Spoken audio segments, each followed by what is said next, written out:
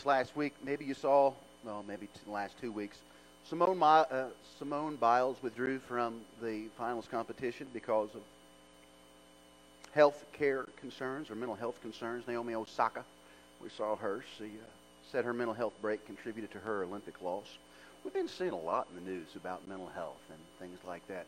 The World Health Organization, well, the National Institute of Mental Health says that in America, 1 out of every 5 Americans has a mental illness.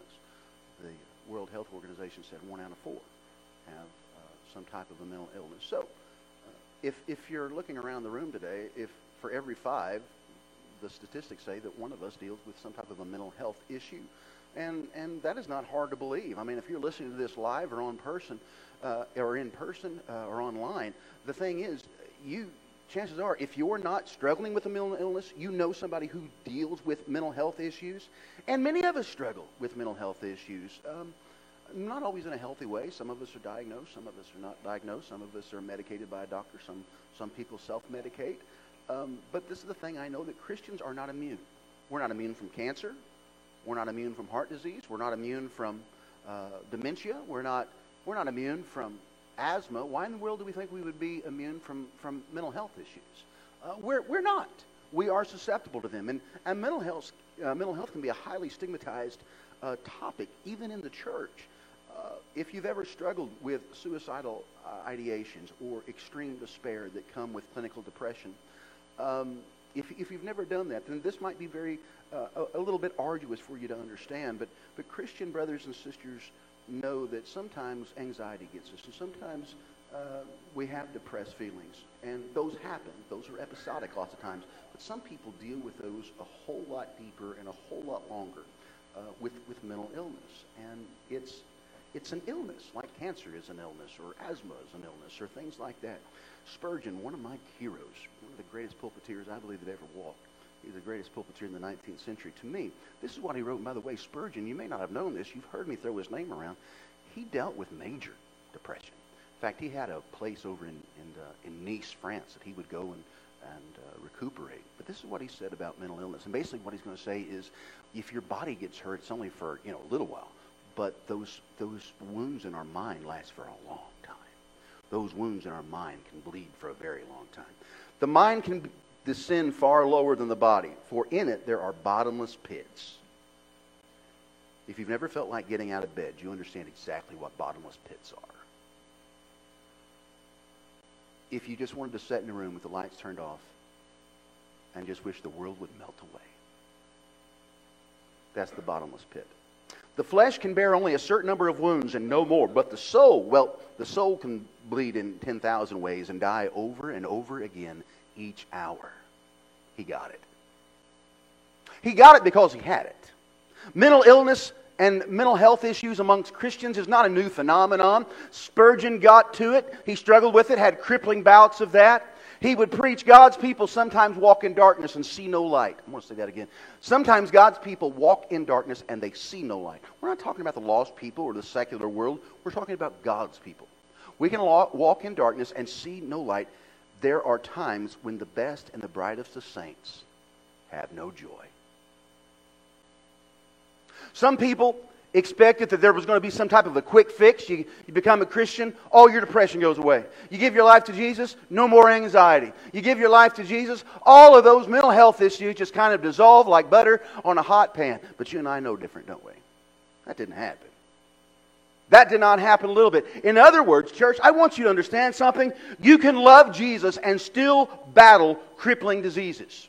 You can love Jesus and still battle life-affecting illnesses, including mental illness, including issues with your mind. When we become a Christian, maybe we thought all those mental issues or cognitive issues would be squashed, but the truth is, things are probably better for you once you give your life to Jesus. Once you've asked Him to come and live in your heart, but the thing is, you still struggle with depression, you still struggle with anxiety, or you still struggle with addiction, or you still struggle with these mental health issues. Your heart can be heavy, and your heart can be hurt, but that doesn't mean that you're not a Christian. You may be struggling with these things, but that doesn't mean you've lost your salvation somewhere along the way. What happens if you're a Christian and you're struggling with these things? Your heart can be heavy and your heart can hurt, But that doesn't mean that Jesus isn't in your life. It doesn't mean that Jesus isn't by your side. Back in seminary, I always hear this preached, that we get the head knowledge of Jesus. We know that he's the Son of God and he died on the cross, but it has to take that 13-inch trip from our mind to our heart to really take hold. But this is what I've found out, Gary. Lots of times my heart still trusts in Jesus. My heart believes in Jesus. My heart still trusts in Jesus and hopes he's my Redeemer and my King. But sometimes, Doc, my mind will tell me things that my heart knows are true, and my mind says, are you sure? Are you sure God loves you? Are you sure he's looking over you? Are you sure you can trust his promises? Are you sure you can praise him when things in your life aren't going right? So what happens is my heart believes, man, I'm saved, I'm saved, I'm saved. But sometimes my head, see, so it's sort of exact, they flip the script on me. Because at the beginning, my head knew how shot I was. It just had to get to my heart. Now my heart knows, and sometimes my head messes up. You understand that? My heart knows the truth, but sometimes my head will get in the way. There are people all over Scripture that dealt with mental anguish. You look at the dude, Elisha. Remember we talked about Elisha. Elijah was his boss, if you will, the person who taught him. Elijah had just called fire down from heaven. You remember that story? 1 Kings chapter 19. Calls fire down from heaven. Kills a bunch of pagan priests. Dude, the dude just hit a Grand Slam home run, Game 7 of the World Series. This dude should have had his own candy bar named after him, okay, at this point. But instead, what happens is he runs into the desert, and this is what he says, God, I wish I could die.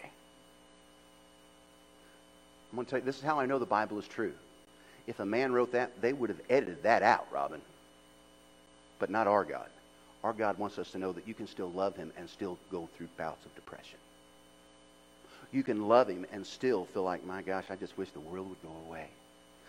Elisha wasn't the only one. You look all throughout the book of Psalms, man, David is all the time. He's complaining. He's always down the dauber. Most of the Psalms, by the way, are not, the Lord is my shepherd, I shall not want. Most of the Psalms sound like, my God, why have you forsaken me? Those are the laments. That's the biggest part of the Psalms. And you look at the Apostle Paul. Paul asked God several times to heal him, and the healing didn't come. But it didn't mean that God wasn't good. It didn't mean that God wasn't sovereign. It didn't mean that God wasn't working. It just meant that sometimes God keeps that in our life so we stay a certain way. Well, what is that, preach? There have been so much debate on what I'm about to read. Paul talks about a thorn in the flesh. I found this cartoon to be kind of humorous. Paul's in prison writing this letter, and God sends him a messenger to torment him. So happens it's SpongeBob. There's so much debate on what Paul's thorn in the flesh was, but due to first century HIPAA laws, we do not know what the thorn in the flesh actually was. But we're going to look at the Scripture. I will say this, because these experiences I had were so tremendous, God was afraid that I might be puffed up by them. So I was given a physical condition, an illness, which has been a thorn in my flesh. Church, say thorn in my flesh. Some of us have thorns in our minds. Some of us have thorns in the flesh, but some of them have them in our minds. A messenger from Satan to hurt and bother me and to prick my pride or to keep my pride in check.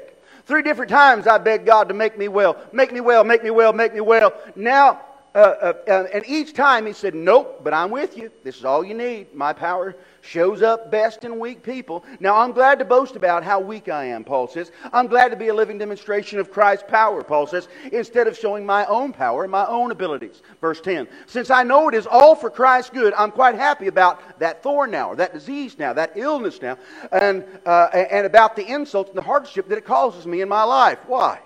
Then I am strong. And about the insults and hardships of Jesus, for I am weak, then I am strong. The less I have, the more I depend upon him. Church, I bet you don't know what Paul's thorn in the flesh is, but I guarantee you, you know what your thorn in the flesh is. I guarantee you, you know what you're battling. I guarantee you there's no doubt on what you're going through. Paul's ever-present illness was a constant reminder that, Paul, you are not perfect. You're not superhuman. You don't have it all figured out. You need help. Church, the thorn in Paul's flesh reminded him not to boast in himself, but to boast in Christ. Paul reminds us to remember that God's power is made perfect not when we are at our best, but when we are at our weakest. When we're at our most vulnerable. That's where the strength of God can manifest. Paul was a person just like us. Man, he had a complete past and a criminal record. He is like us, and He too had an illness and hard times that Jesus didn't take away. While we're on this road, let's go ahead and look around. Well, there's Elijah. We're in pretty good company. There's Paul. We're in pretty good company. Well, there's old King David. We're in pretty good company. If you've ever had a time in your life where you felt like Elisha, Paul, or David, you're in good company on this road. You're not by yourself. You're not all alone. Today, we're going to openly deal with struggles that are unique to mental health and disorders of the mind. I've got Christian friends of mine who battle with major depression. They battle with PTSD. They deal with anxiety. They deal with abnormal psychology disorders. I want you to understand that mental illness is not detrimental to your salvation. You can have mental illness and still be saved. You can have mental illness. It's not evidence that you're lost. You can have problems mentally. It's not a sign that your faith has stopped advancing. You can deal with mental health issues. It doesn't mean that you're not growing as a Christian. So let's just kind of take that out of the equation altogether. Let me prove this to you, because some of you say, no, I don't know about that. Can a cancer patient's faith be growing in God? Can a heart disease patient be growing in their faith in God? Can somebody struggling with mental health issues be growing in their faith to God? Absolutely. If it's gravy for the goose, it's gravy for the gander. I'm going to look at 4 hacks today for better dealing with mental health issues. Number 1, I want you to understand that this: God's promises are always God's promises. And by the way, this is not one of those things, here's your mantra, pray, read the Scripture, and trust in God. I'm not going to do with that. I'm going to give you 4 practical hacks that can help you, whether you have mental health issues or whether you don't have mental health issues. God's promises are always God's promises. The Bible isn't afraid to talk about mental health issues or emotional anguish or depression. I mean, look at Job. That dude lost everything he had. The devil dealt with Job's life, and God gave him back more, and Job was lifted up. You look throughout the pages of Scripture, you've got people all over in Psalms, the largest categories of lament. These songs are people crying out to God in despair. I want you to listen to these. Turn to me and be gracious to me, for I am lonely and afflicted. Psalm 25:16. The Bible is not afraid to deal with that depression when it says, why are you cast down, O my soul, and why are you in turmoil within me? Hope in God, for I shall again praise Him. This is a psalmist talking to himself. Why are you cast down, O my soul? And why are you in turmoil within me? And then he tells himself, dude, wake up, hope in God. For those of you who talk to yourself, I want you to understand that you are also in good company. David has given himself a pep talk. He's doing a cognitive exercise where he's walking himself through this. Psalm 88:3. For my soul is full of troubles, and my life draws near the Sheol, or the grave. Church, the Bible is rich with things dealing with mental health. I want you to look at, this is beautiful. Remember Psalm 23 verse 1, that beautiful verse you learn in Sunday school? You hear it at every funeral. For the Lord is my shepherd, I shall not want. I want you to understand something. Most of the Psalms are not that. Most of the Psalms are like Psalms 13:1, where David says, how long will you forget me, Lord, forever? You don't return a text. You don't return a call. How long will you look the other way when I'm in need? See, you memorized Psalm 23 in Sunday school. You lived Psalm 13 at the ICU. You learned Psalm 23 at church. You lived Psalm 13 in a courtroom. You learned Psalm 23 in a sermon, but that Psalm 13 you picked up in a cemetery. The trick is remembering this. Even when you're in the cemetery, the ICU, or the courtroom, you are still the child of the Good Shepherd. To remember when you're in the Psalm 13 moment that your God is the God of Psalm 23 too. And that's the key. And the reason we can do that is because God's promises are God's promises. Whether you're having a bad day or not, whether you're cycling or not, whether you're manic or you're in the low part of your cycle, God's still God. He is still your sovereign.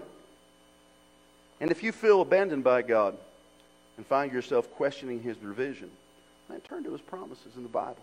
God's Word has made a difference in my life, provided hope for me in times of my darkness. Help me know how to pray.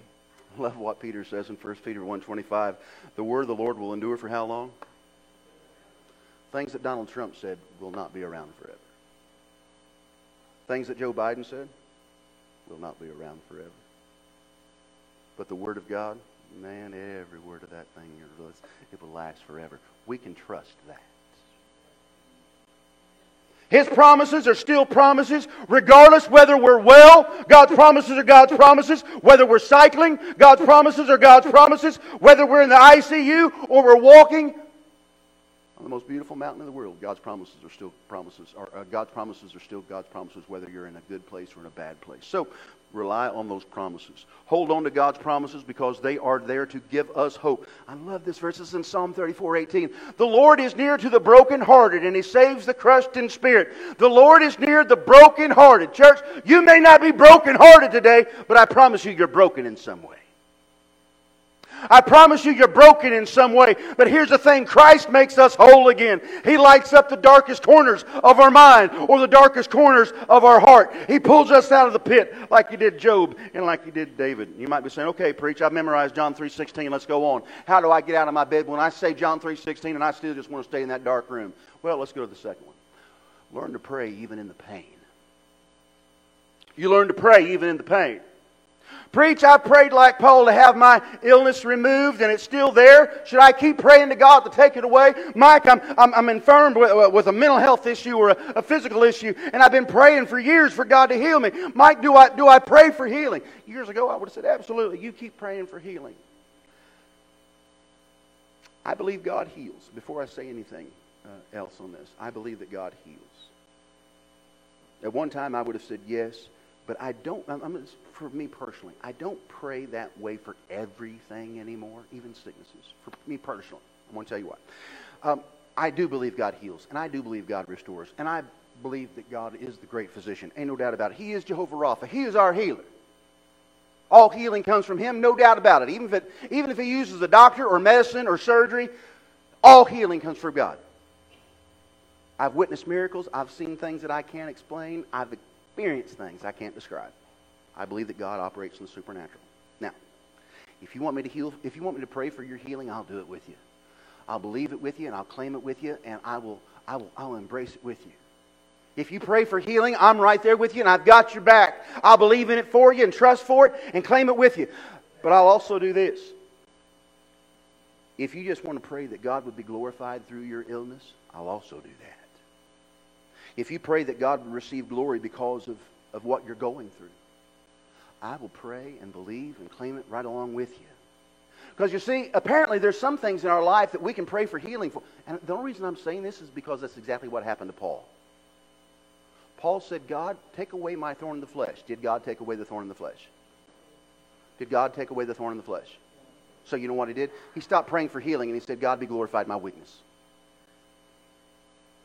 Could have God healed him anytime He wanted? Absolutely. But what Paul was saying is, God, if you're not going to heal me, then let what I have be used for your glory.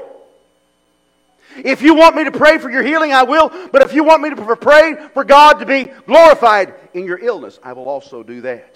And on the days that Christ doesn't feel like enough, hold tight and know that He alone will get you through this. Church, knowing Jesus does not mean that anxiety is cured. Knowing Jesus does not mean depression is cured. Knowing Jesus does mean that you'll always have a comforter.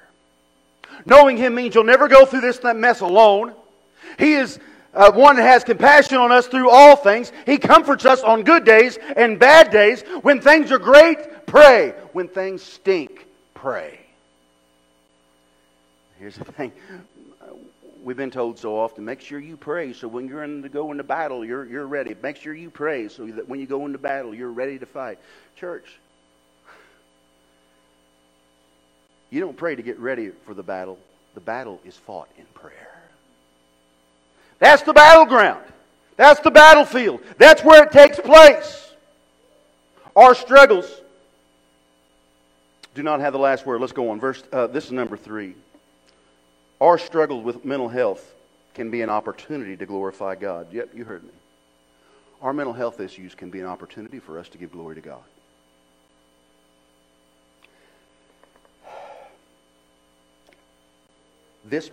Mental health issues probably more than any other, and I think that has to do with the cognitive aspect of it.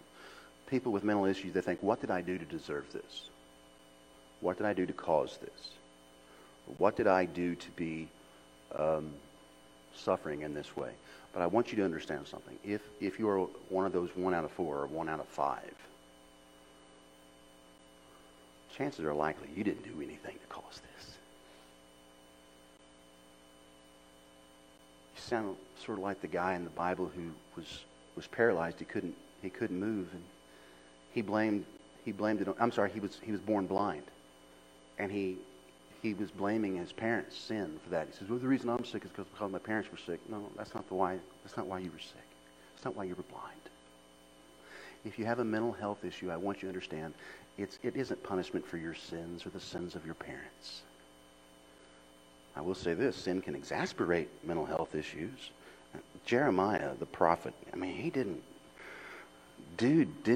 mix any words. He said that the mind is what?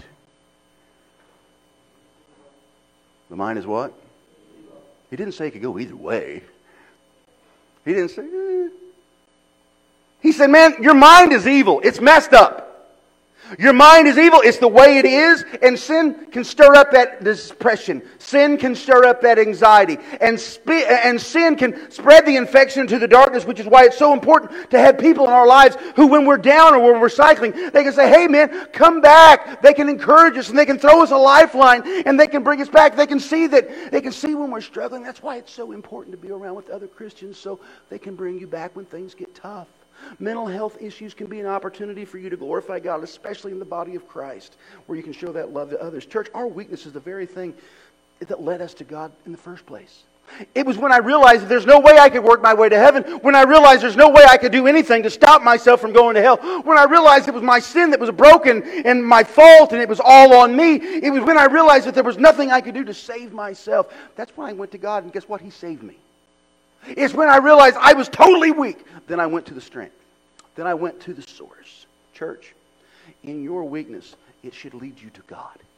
It's what took you to God in the first place. Let this weakness and let this struggle take you back to God. This great privilege is open to all of us. But only when we empty ourselves of ourselves will we be filled with something else. When we empty ourselves of self, God can fill us with who He is. And when we're weak, He can become strong. So often we pray for strength when actually what the Lord wants from us is not to be stronger, but to be weaker.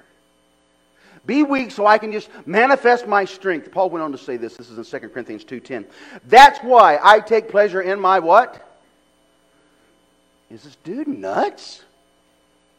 This is why I take pleasure in my weakness. And I take pleasure in my insults. And I take pleasure in my hardships. And I take pleasure in my persecutions and troubles that I suffer for Christ. For when I am weak, then I am strong. Church, your scars are the trophies of your testimonies. Your scars are the trophies of your testimonies. They tell the story of where God brought you from to where you are now. You may have a diagnosis, church, but I need to also tell you this. You also have a deliverer.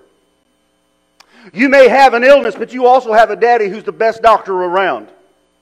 You may be broken, but you serve a God who uses broken things. Use this time with your mental health issues. See it as a time to give God glory. Number 4, finally. We talked about praying when you don't feel like praying. Well, praise when you don't feel like praising. In one of the most gut-wrenching Psalms, David is so full of mental anguish because his mind knows that God is present. His mind knows that God is enough, but his heart ain't feeling it. Psalm 42:5. Why am I so depressed? Why is this turmoil within me? And remember who David's talking to? David's talking to himself. Put your hope in God. David was desperate to hope in God, and it took him time to be able to do it. He had to wrestle through some stuff to do it. And he commands his soul to trust in God. He commands his soul to hope in God and to praise God. He says, put your hope in God, for I will still what? He's talking to himself. He's saying, David, praise God, even though your heart's breaking, even though everything in your life would point to the opposite. Praise God. Praising God is not the initial reaction on those days when you can't get out of bed.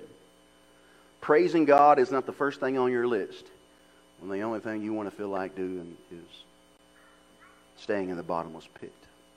Your first thought is not about to praise God for the things He's done. Your inclination is to lay in bed and to grieve, but eventually you've got to get up. Eventually you're going to have to get up. And when you get up, you'll praise God for who He is. Well, Mike, I don't feel like it. I know you don't. Neither do I sometimes. But David himself, he says, hey, dude, you've got to stop this. You've got to praise God even when you don't feel like it. Remember when your kids they take them the wobbly steps and you think they've cured cancer. Oh, look at him walk. And you praise all that. And the first little ugly picture you bring home from shaving, you put them up on the refrigerator like they're Rembrandts. Oh, look at that. Or when they go to the potty for the first time without you. Woo! That's a big deal. Man, we praise for those types of actions. We praise those little ones because of what's going on. I want you to remember that for a second. We praise those little ones. Or we show appreciation for service, just to name a few. But I want you to follow that line about what praise is in Hebrews 13:15. And remember, we're talking about praising God even when you don't feel like it. Through Him, let us continually offer up a sacrifice of what? Okay, we know what praise is. What's sacrifice? Something that cost us something? Well, what cost us? When we're talking about praise, how does praising God cost me anything? How does lifting His name or glorifying Him, exalting Him, how does that cost me anything?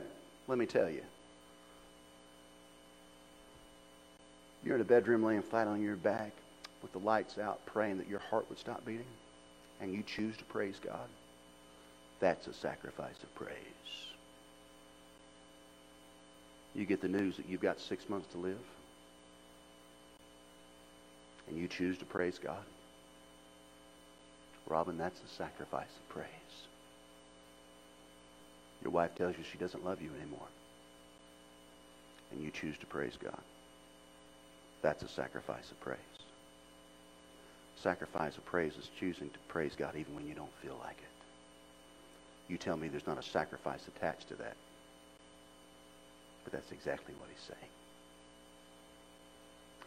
Praise even when it costs you something. I would dare say that many of us went into this room today, and how much did you pay for your praise?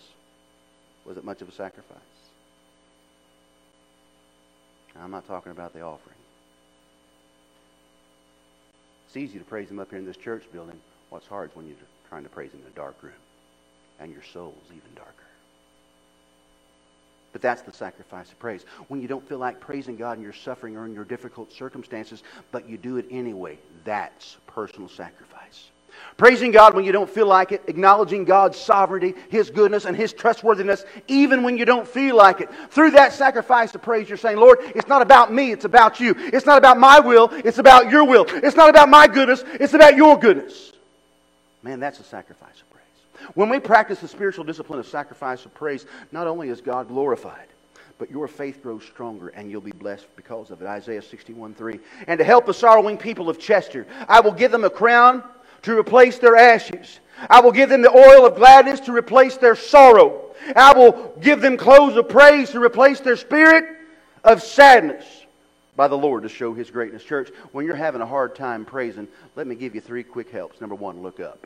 I don't care if you're under a black sky with white stars or a blue sky with beautiful clouds. Your daddy is above everything. There's nothing under the sky that your daddy is not over. And number 2, look to His Word. Sometimes just repeating a promise from Scripture can turn your mind away from the problems and turn them towards prayer. What kind of scriptures, Mike? Well, let me give you a few. You already know them. I can do all things through. Okay. I have plans for you to prosper. Plans to give you a future, a hope. He will use evil for, though He may slay me, yet I will praise Him or trust in Him. See, I'm not telling you have to memorize a bunch of things. The truth is, you've already got those words in you. Those promises are already tattooed on the skin of your heart. They're already plastered on your soul. Claim them at the appropriate time. Praise is the gift we give to God because He is worthy. And it's a gift God gives us to renew our perspective. We praise Him and He says, oh, now here you are. Let me show you how good I am. When we magnify God instead of our problems, we see Him as greater. When we magnify God instead of our problems, we see Him as higher. When we magnify God instead of our problems, we see Him as enough. And He responds by opening a door to bring peace and joy into our hearts. Y'all, You might be saying, "Preacher, what if I'm not a Christian? Will these things work for me?" Probably not. Probably not. And that's why when I titled this message, I said 4 hacks for Christians. Because you know what? Christians have tools that lost people don't have. "Preacher, what's that?" Well, His name's Jesus. Filled you with the Holy Spirit. Yeah. What if? What about this? What about that? And here's the thing, church. What-isms, you can do what-isms with everything, but that doesn't change the validity or the strength of the truth that God is still God. Well, what about this person, or what about that situation? Dude, you can what-if a debate until you're blue in the face and nothing will get done. Or you can just say, "You know what? That's the truth. I'm going to follow it." And you follow it. What I told you today, y'all, is truth.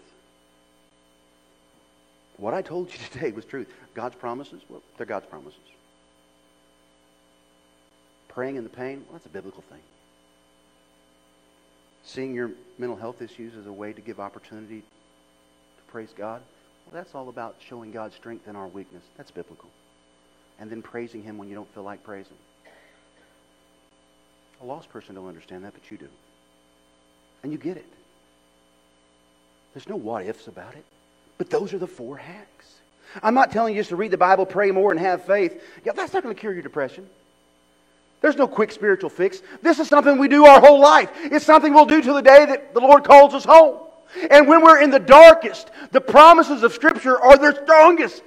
When we're at our bottom, it's that faith that keeps us tethered and anchored to Jesus. And when we're flailing about, when we don't know if we can go on, when we feel lost and we feel like the darkness has consumed us, we cling to God's promises even though we hardly have the strength to believe in them. We just cling on to them. And those promises are true. I'm going to close with this. Those promises are true, church, whether you believe them or not. You know, God's word's true. It doesn't matter what I say about it. They're just true. You're not alone as you struggle with mental health issues. You're not less if you struggle with mental health issues.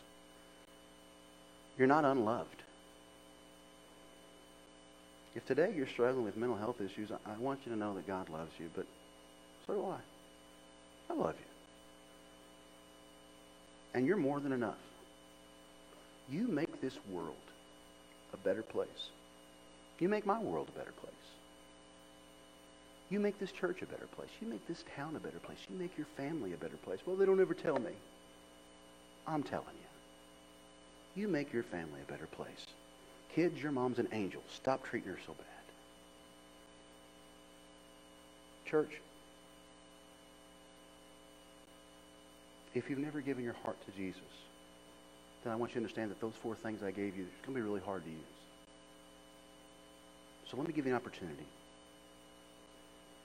And then we'll close out the rest of the services. Every head is bowed, every eye is closed. I want to give you an opportunity to give your heart to Jesus. Then after that, I want to pray for your mental strength, and I want to pray for your mental healing, or maybe just to be glorified in what you're going through. But I want to present to you the plan of salvation. As every head is bowed and every eye is closed, and Ms. Schaefer, whenever you want to, whenever you're ready, just begin to play quietly, very reverently. Every head bowed, every eye closed. This morning, if you've never given your heart to Jesus, or maybe you've given your heart to Jesus, I'm going to give you an opportunity to either place your faith in Him or to reaffirm your faith in Him. And today, are you ready to confess that you're a sinner? Are you ready to ask for forgiveness of your sin? Do you believe that Jesus is the Son of God? Died on the cross in your place. Today, are you ready to give Him your heart and give Him your life? And become one of His disciples, one of His children? If so, then I encourage you to pray with me. You can either pray it out loud or pray silently. I believe that if you genuinely mean it, God genuinely hears it. Dear Jesus, I am a sinner and I am in need of forgiveness. I cannot save myself. Jesus, you are Lord, Son of God. died on the cross in my place. I profess and put my faith in you. Forgive me of my sin.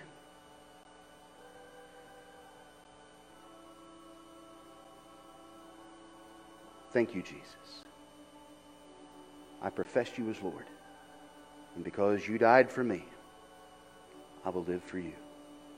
As every head continues to be bowed and every eye closed. Is every head bowed and every eye closed this morning? Brother Don, I want you to keep the camera up above the crowd.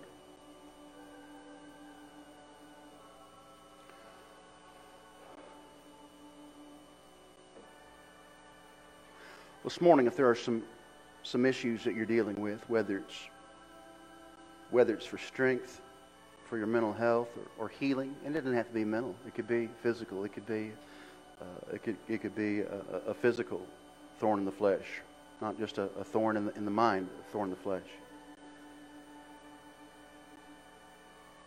If I could pray for you, and I'm not going to ask you to come forward. I'm just going to pray for you right where you're at, and I'm going to stay right where I'm at.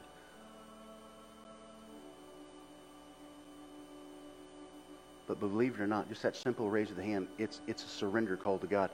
Remember them old movies, and they say, stick up your hands. They'll lift up them hands, and I give up, I surrender. Y'all in church, when we raise our hands, well, that's basically what we're saying. It's not just a praise, but it can also be a sign of surrender. I give up, God. You win. So this morning, if I could pray for you, for a mental health issue, a physical health issue, or maybe you just want to pray that God would be glorified in what you're going through. You just simply lift up your hand. It doesn't have to be very far. Just lift it up and just keep it up. Thank you. Yeah, just keep it up. Thank you. Hands all over the place. Almighty God, I pray for those whose hands are lifted right now. Father, I pray for them if they're dealing with a mental health issue. I pray for their strength. And Lord God, I know that you're willing. And I know that you can. Father, I pray for healing for those folks. But as the Good Shepherd, I know that at the end of the day, your word goes. So Lord God, if you're not going to heal them, I pray that you'd be glorified in their illness. I pray that you'd be glorified in what they're going through. I pray you'd be exalted in their weakness. Heavenly Father, I pray that we would seek and find the opportunity to praise you in our storms. And Holy Spirit, I pray that you would remind us to pray, to claim the promises, and to praise even when we don't feel like it. Father, I release this blessing of healing unto all who will receive it by faith. And in Jesus' precious name I pray. And amen. You were given a communion cup on your way in. I'll give you half an hour to unpack the top one. If you need more time, just lift up your hand.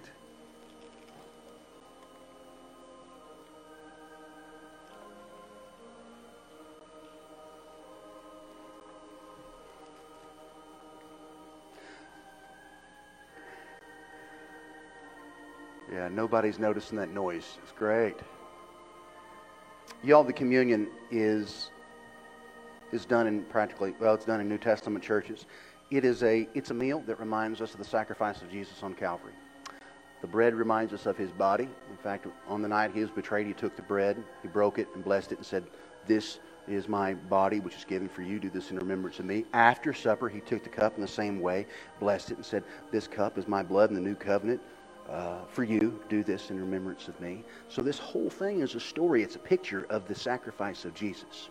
This morning, that bread reminds us of the body that Jesus hung on Calvary with. And y'all, as you take this bread today, for those of you who had your hands raised, I believe that there's healing in this meal. I believe there's healing found in the blood and in the stripes of Jesus. Those stripes of Jesus were for me. Those nails in his hands were for me. The Bible says, by his wounds, by his stripes, we are healed. As you take that bread, I want you to think about what kind of healing you need in your life today. Is it emotional? Is it mental? Is it spiritual?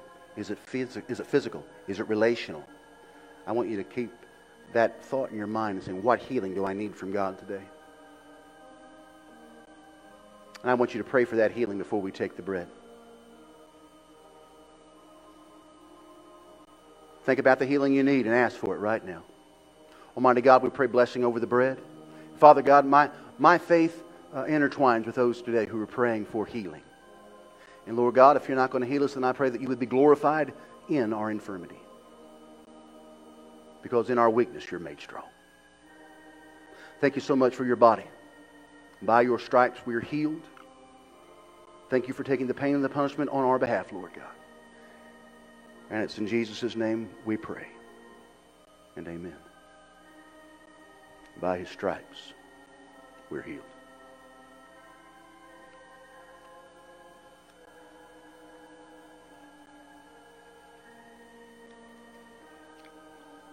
The Bible says without the shedding of blood, there is no forgiveness of sin.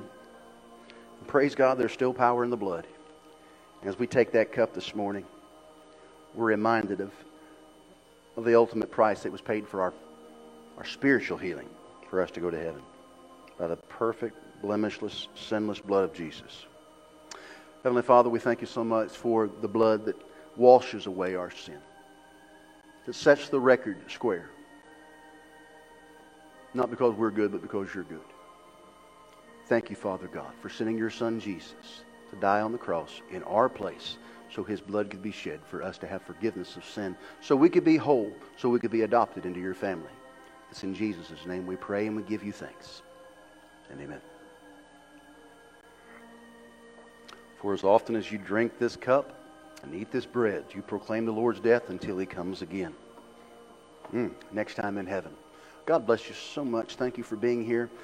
Tuesday night, we start our online Connect group, The Bait of Satan. If you've not signed up for that, why haven't you? Number 2, it's not too late. You can go to chesterfbc.org and you can register for that. And you're thinking, well, maybe that's not for me. It is for you, y'all. This is where you connect. This is where you plug in. This is where you get to know people in the church. I love what Charla had said. She said, I got to meet a new friend. Y'all, that's church.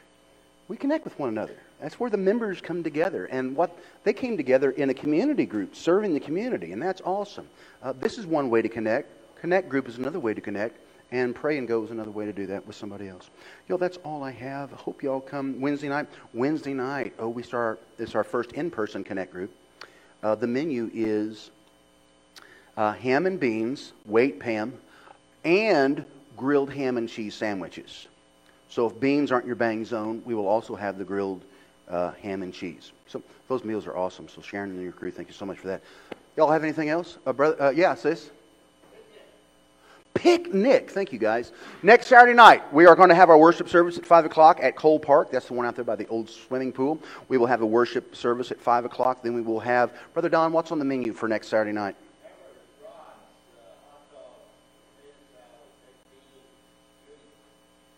That sounds awesome. It really does. Traditional picnic fare. Then after that, we're going to have... James Kirkpatrick is going to do a kind of an introduction to Frisbee golf, if you would like to know how to play that and throw it around a little bit. If you'd like to play bags, we're going to have a bags tournament. If you want to play on the children's equipment, it'll be there too. So we hope you come. That's next Friday night, 5 o'clock, out at the park. And I've already put in a prayer request that is under 90. So we'll see how that turns out, all right? But even if it's 106, God's still good, and we're going to have a good time. Let's stand, and we'll be dismissed in prayer. Miss Pam, you and I go back to the back, and we'll shake hands. Montana, you've done an incredible job for us this summer with your internship. We thank you so much. Give Montana a great big round of applause. She has been working her tail off. She has been meeting with our students on Thursday night, and you went from 2 to 6. Anywhere else, y'all, that's a pretty good deal, you know.